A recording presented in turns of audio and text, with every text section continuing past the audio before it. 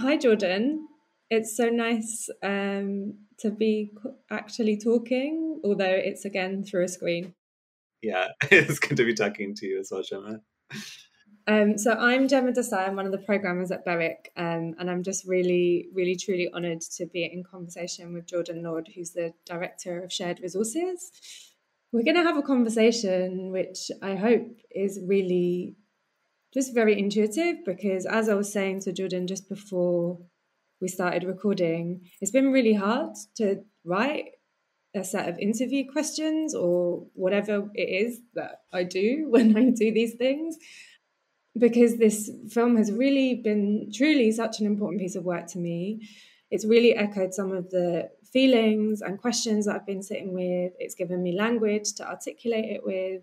I don't know, it's asked me to do better in the things that I do, which is my curatorial work, but also in my family dynamics as well, actually, because it's such a personal piece of work. A lot of the family dynamics that you grapple with, Jordan, I really relate to. And maybe we'll talk a little bit about that as we go. Just before we started recording, to get us started, we used an oracle deck and we pulled a card. And the card that we pulled was the Divine Feminine.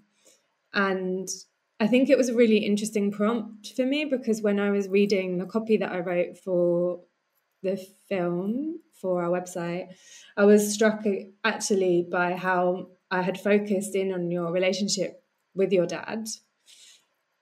But actually, when I close my eyes and think about like the scenes that most stay with me, they are actually scenes with your mum, and I really think about her voice, and I think about how much access she affords the viewer.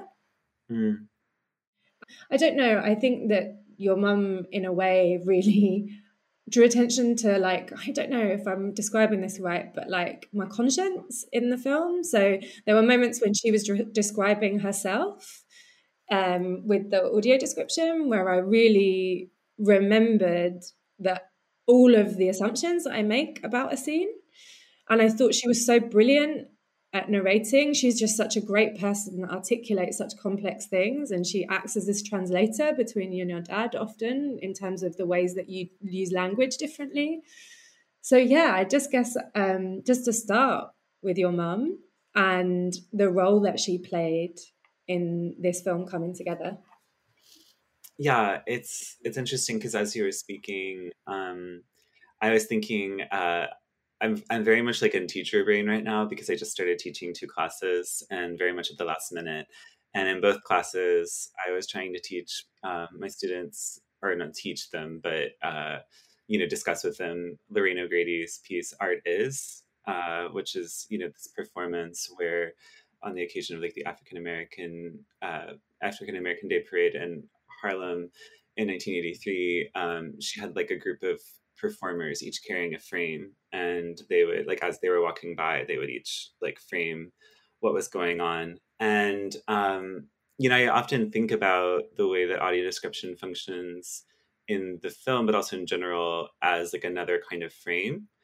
But then, of course, what that piece is really brilliant at showing is like everything that the frame can contain, and it's something that I think about a lot in relation to this kind of really beautiful idea of the surround that Fred Moten and Stefano Harney talk about, and the undercommons, which is just like all that politics can't contain. It's like the social life that precedes and kind of surrounds every attempt at enclosure that politics or property kind of seeks to impose on the world. And maybe this is too abstract, but I guess a lot of what I was feeling and thinking about as you were speaking, Gemma, is like the ways in which my mom, of course, like the audio description that she provides, like acts as these frames that like crop the moment at different times, and they're kind of like little cuts into it, but also in a very important way, and this kind of translation function that you're describing, and also just like all of the work that she's doing behind the scenes to make it possible even for my dad and I to have these conversations. I really feel like she demonstrates this kind of like wealth of like social life and the surround that like the frame like can't possibly contain. Anytime you're not seeing her, she's still very much there, kind of creating the conditions of possibility for the film itself, if that makes sense. Yeah, no, it really does. It really does. I think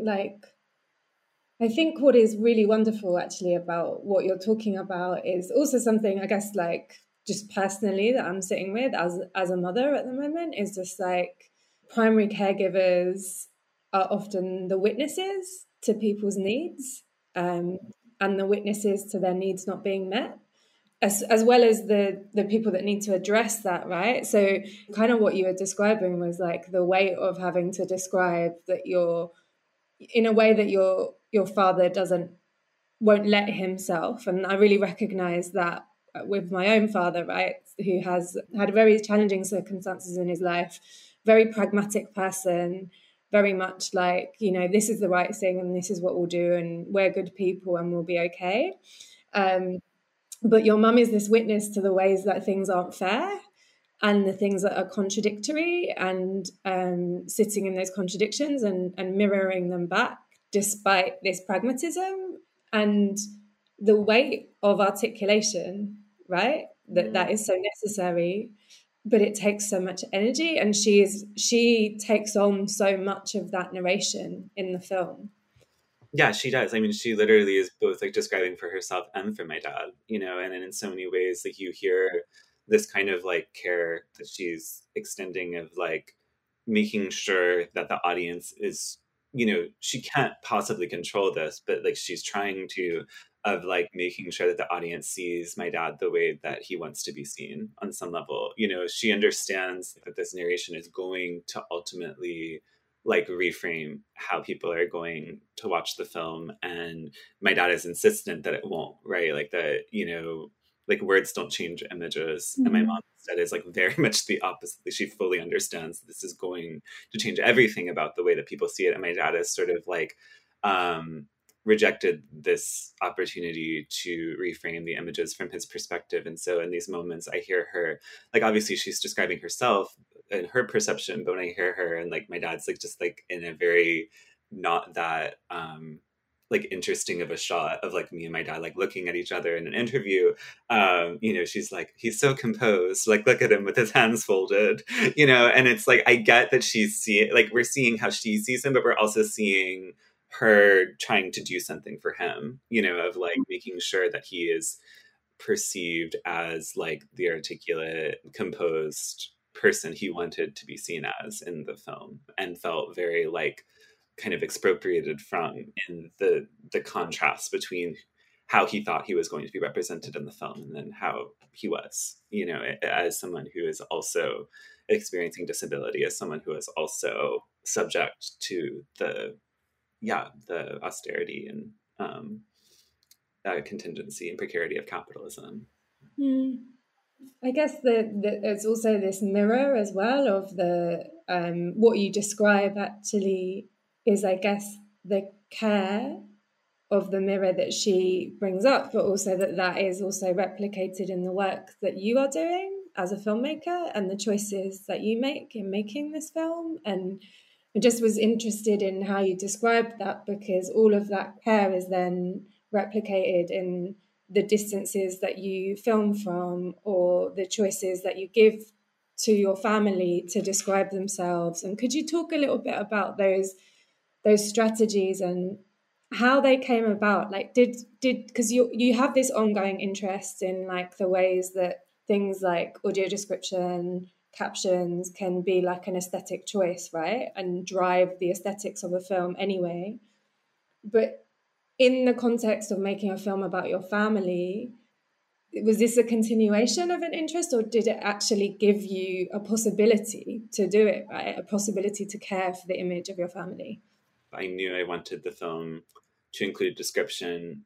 Maybe to call it an active care would be like an overstatement or a flattening, because it's like access is both care, but also runs through all of these different sort of infrastructural relations that sometimes include the standards and like best practices, but also sometimes is literally about like unworking a structure from the inside.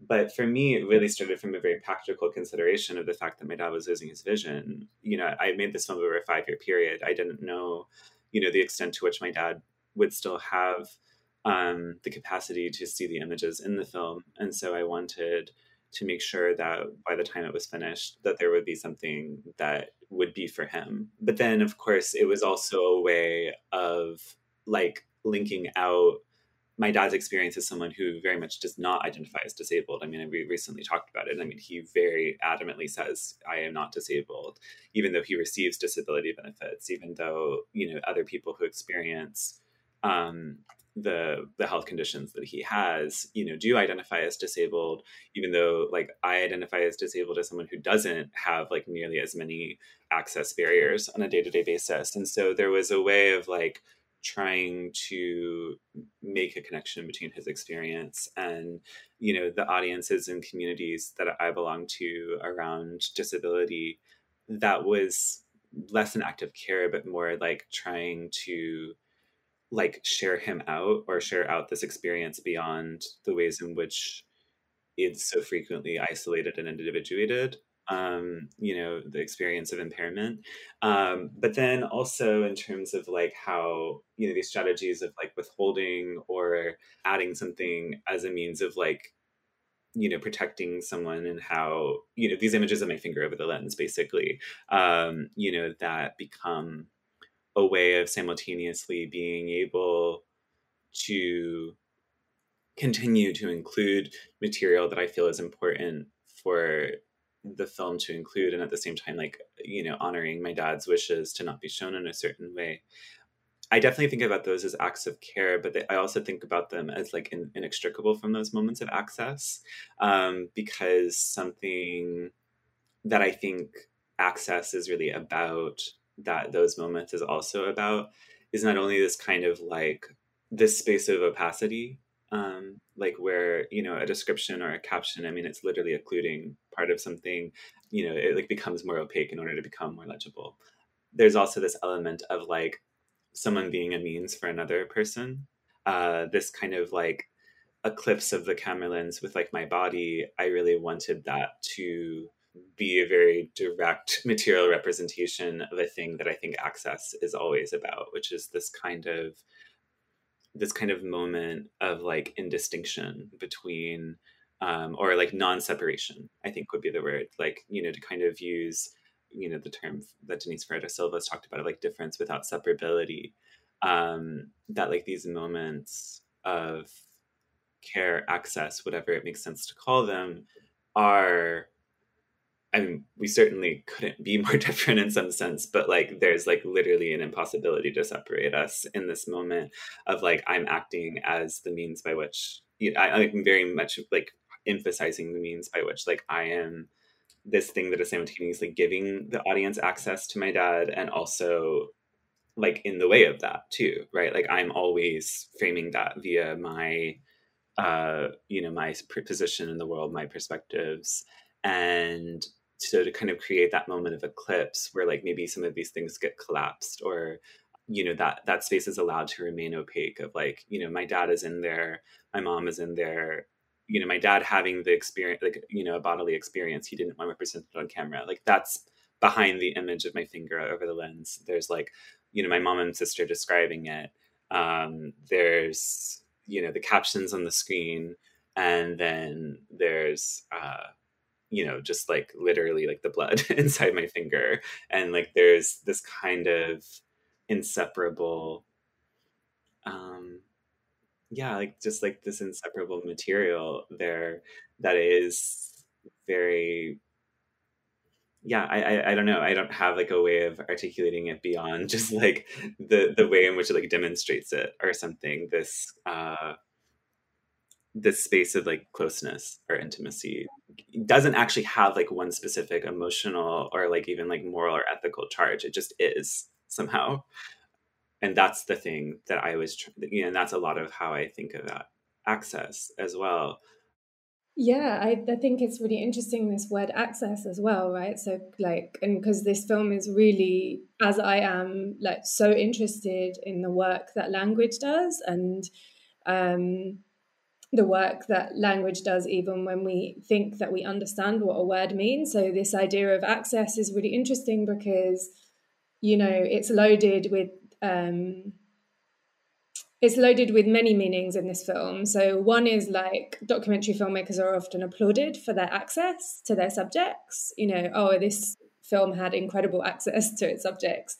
And then I guess what you're describing is this sort of ambivalent praise of a film that has elements that are accessible. And then just, which ties really, I think, to this question that you pose in the film, which is around what does it mean to owe each other everything, in the sense of, in a way, what does it mean for everything to be accessible, and at the same time everything is accessible, is like this thing that you just said about like it just is.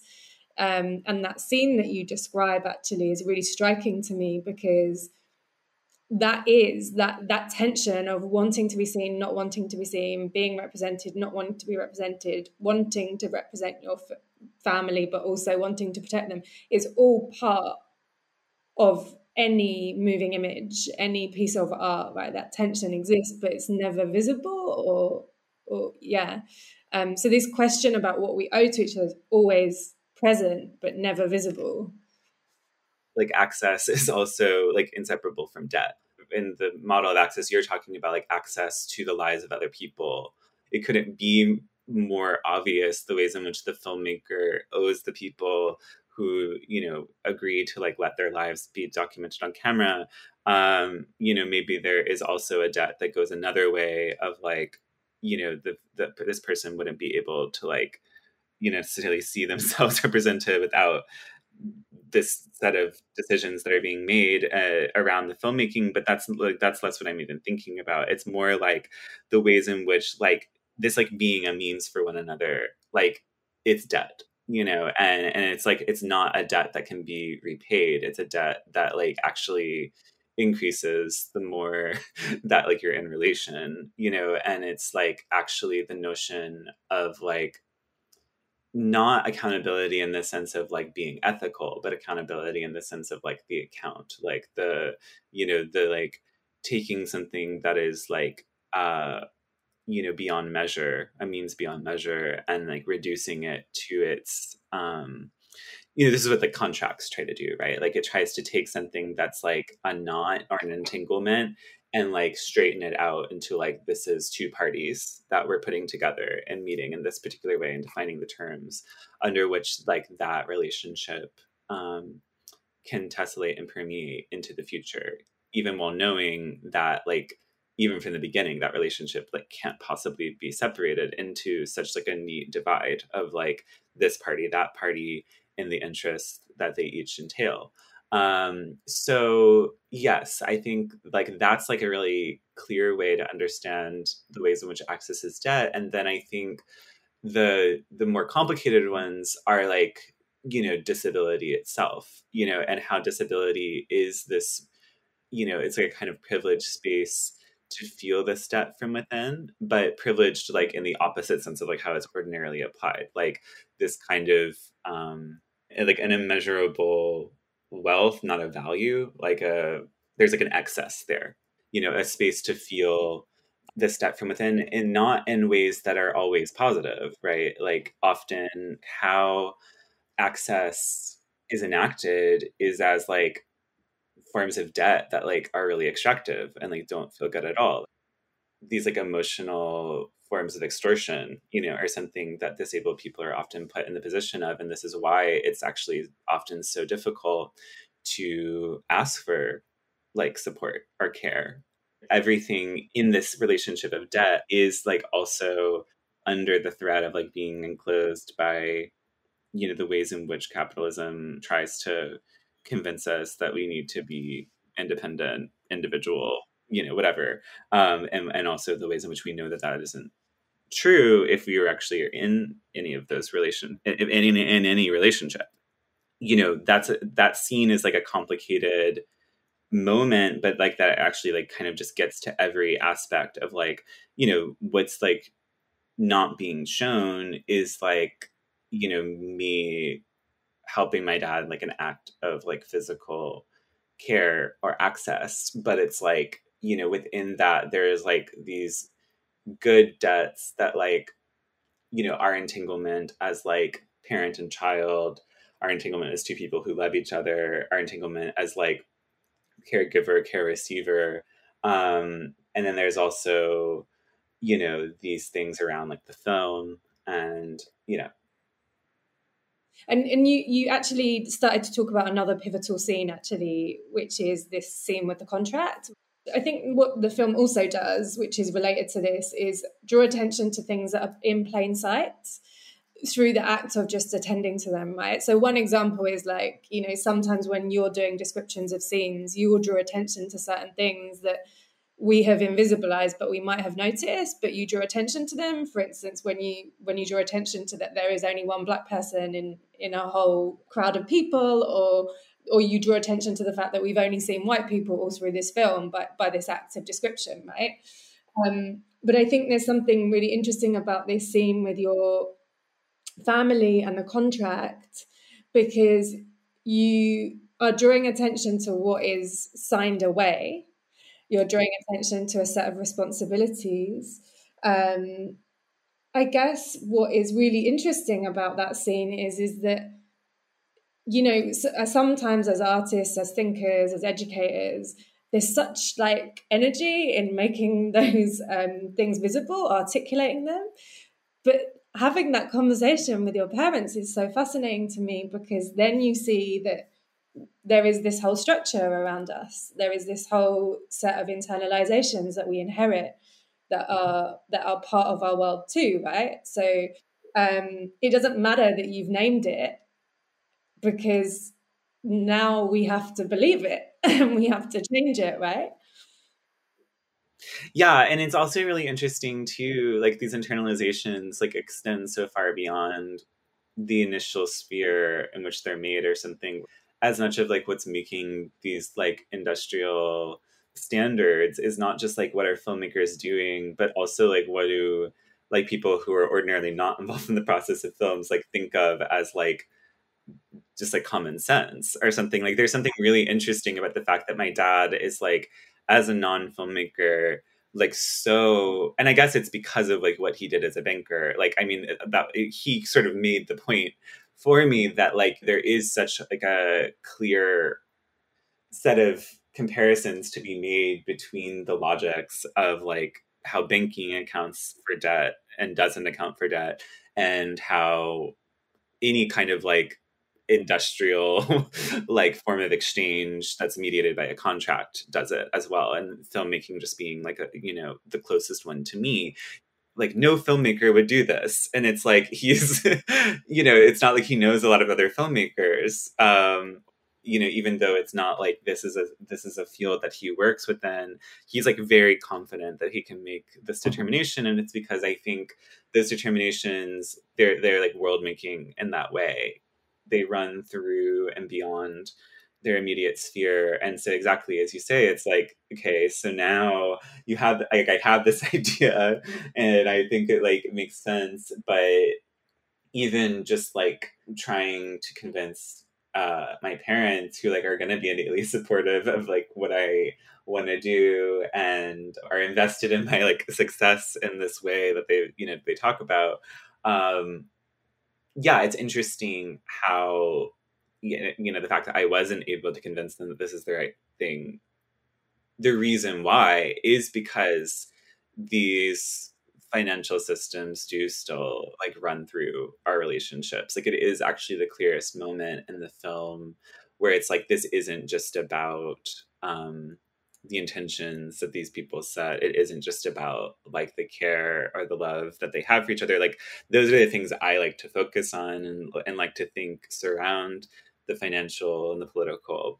This is a totally different set of ethics, not just in terms of like what am I going to offer my parents, like that, you know, you could potentially doubt as the audience that like I would offer to someone I don't have as intimate of a relationship with. They're going to ultimately be more okay with whatever it is that I choose to do because they have this financial investment in, or it's an emotional investment in the financial like success of the film for me, you know. And it's like we've had conversations about like, you know, wanting to share honoraria with them or like, you know, things like this, and they're constantly just like, no, we don't want any of the money, you know, and are always putting it back on me. And then it's like, you know, it would be really silly for me to think that like, you know, just by sheer will or intention that I can like change those like fundamental aspects of like how our relationships are overdetermined or underdetermined by ideas about money that they each have, and about like the ways in which our relationships are a very particular kind of like emotional arrangement, but also like a really particular kind of financial arrangement as well. I think it's just really fascinating hearing you talk about that, because I'm just thinking about my own journey with like that scene, and how that then played in to the programming process this year, right? So I was really struck by this idea of what if you didn't release all your responsibilities towards something that, instead of asking them to judge pieces of work or to present them, you ask people to be in relation with work, and what would that look like, right? And in really a similar way, like came across exactly what you described, is like that we all want this when we watch a piece of work, but when it comes to really, it's about what do you lose, what status do you lose, right? So for them, in a way, they are defending your status. Your father is defending your status as a filmmaker. Your mum is defending your financial status in some way, which is part of your status as a human being. You know, like they both have really been on the receiving end of what that does to your status, you know, in society, and they don't want you to go through the same thing. So yeah, for us it was really interesting, because it was like it was this real push for me to really think about how are we dividing and how are we uniting in our process, but then that requires us to give up certain things. So one of the things which was really interesting was around like, you know, really thinking actually we have like a lot of language of like colonial language and language of criminal justice within our festival. How do we get rid of it, right? But you realize that that is part of the status making of the festival too. It underlines in the background, regardless of how ethical we think we are, it is our power in a way, right? And so you go through this process of giving up your power, and that is a fearful process, regardless of it not really taking anything material away. It is a fearful process because the whole world hasn't changed around you. And I was thinking about like this term, like that I've come back to, like Mariam Kaba's "Hope is a Discipline." Really thinking about that as something that I thought about when I rewatched that scene, actually, that you are hopeful that you can do your work in a different way, Right.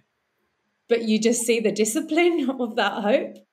Right. And I think it's like as much as it's a scene about hope, it's like also like learning like what are you up against. And I think it's really smart what you're saying about like, you know, what is the status making of the festival. There's like the status making of the filmmaker, and there's also like the status making of like the nuclear family as like a, you know, as like a space of like securing a kind of genealogical relationship to property, you know, where it's like I'm literally trying to be like, you know, this film isn't mine. This contract is meant to make it, is meant to create like an exchange of property. And they're like, yes, do that. Because that is how they conceive of their responsibility as parents, as like part of this very common sense notion of like what a family is meant for. And of course, there are many different ways of being a family, and many, you know, I'm sure there are a lot of other families that like would have very different conversations about it. But like within this kind of like white Southern family that I am belong to, you know, that I'm also having this hope that we can do a different structure. You know, we are very much like redoing a lot of the same, you know, sets of family making, like genealogy making, property making, you know, all of those things are happening. And like, yeah, it's interesting just to like look at it like materially, where like it is, yeah, like to put it in a festival, like my name is assigned to it. We're the ones having the conversation. It's not me, you, and my parents. That status making does happen, you know, that property making, the genealogical transfer does actually take place on some level. it like oscillates, where it's like it's not about like cutting off the conversation at like, oh, it failed, or like, oh, these structures like reasserted themselves, but it is also not to say like, oh, this like attempt contravened the other structures that were being made in that moment and that are continuing to be made by like how the film circulates in the world. Because of course that conversation was primarily a question of like, what are we making now, and like what will these sets of decisions do as the film continues to be made, like by every act of like circulation and reception. It's a particularly interesting place to consider it from within, I think, just in the sense that like this is usually a document that like is like part of pre-production on a film, or is like one of the first things that happens. And I like it for that reason, just because it's like it points to the element of access that is about like preconditions, and I want to emphasize that, like in terms of access around disability as well, or access in any sense, access in terms of class, access in terms of race, like, there are all of these different relations of access that are running through any given structure. But then there is also this bizarre temporal like dissonance between the time in which the contract is conceived and discussed and actually the time in which it becomes relevant or meaningful, which is like after the film is finished, and like after it's like circulating the world, and like it's pointing to this weird dimension of any work of art that like is very hard to approach with intentionality, which is that like you're not just making the film is also like being made in the world by however it circulates. And so I think that is a lot of how I understand that scene now, and it's something I'm still thinking about and something I still would really like to continue to work on. But I do think a lot of it has to do with what that's why I'm grateful for you to bring up this thing of like, what are the means by which the festival itself is made, and like it's contingency on certain structures that are very difficult to transform. Maybe it's a question of like, what are the conditions of possibility to then explore these ideas and be aware of like what other structures are being like made in the process. We're coming to a close, but I think it's a really beautiful circle with what we started with, actually, and this role that your mum plays in the film of articulation, right? So there is this unseen, undervalued labor, which is about naming things and witnessing things, right? And in the world of filmmaking, in the world of festivals, we think we ascribe value to it, but actually we don't, because it's only in certain contexts that articulation is valued, right? And I think there's something really connected to what we were talking about the role that your mum was playing. My own realization that when I wrote about the film, that wasn't something that was easily graspable in this piece of text, but it's there all the time. And I think that's what this film really did for me, was to just draw attention to that which is always there all the time, but we don't name, we don't witness, we don't care for, but it does that. Yeah. And like maybe it's too grandiose or, it sound dissonant from what the film actually shows, because there's so much like property, there's so many like enclosures. But I think that like that thing that's always there, like, is the common, it's like it's the space of that which like can't actually be owned. It's such a simple thing to say, but it's like, even if we're just talking about like our exchange right now, or exchange is maybe in the wrong word, but like our conversation, this will be like ascribed value in a particular kind of way, and maybe like used, but like there's just the part of it that like is invaluable to like us, that is just like common between us, and that is sort of the whole reason we're like sharing any of this stuff to begin with. So yeah, thank you. And I think that names something as well, at a time when actually, so I'm speaking to you on the first day of the IRL festival, and there's lots of ambivalent things about coming together during this time, and absences that I felt really deeply, but something that I've been sitting with in all of the really difficult times of putting the festival together is just the idea of ideas circulating as being just the thing that I care about in this work. And yeah, that can be through a conversation like this, but it can never be truly articulated in a piece of copy or in a description of a film or anything like that. It's this exchange of kind of how you described the finger over the lens, actually, like that there is bodily like elements to it. There is air, there is breath, there are words, but none of those things are everything, that it's all part of the whole and it's always there. Yeah. It's like, it's this cover where we overlap, know, and meet. Thank you so much, Jordan. I'm so glad that we got to record this exchange. And I know that it's only one of hopefully lots more. And have a really good day. Thank you so much. Thank you. You have a really good day as well. This has been a really nice start to my day. So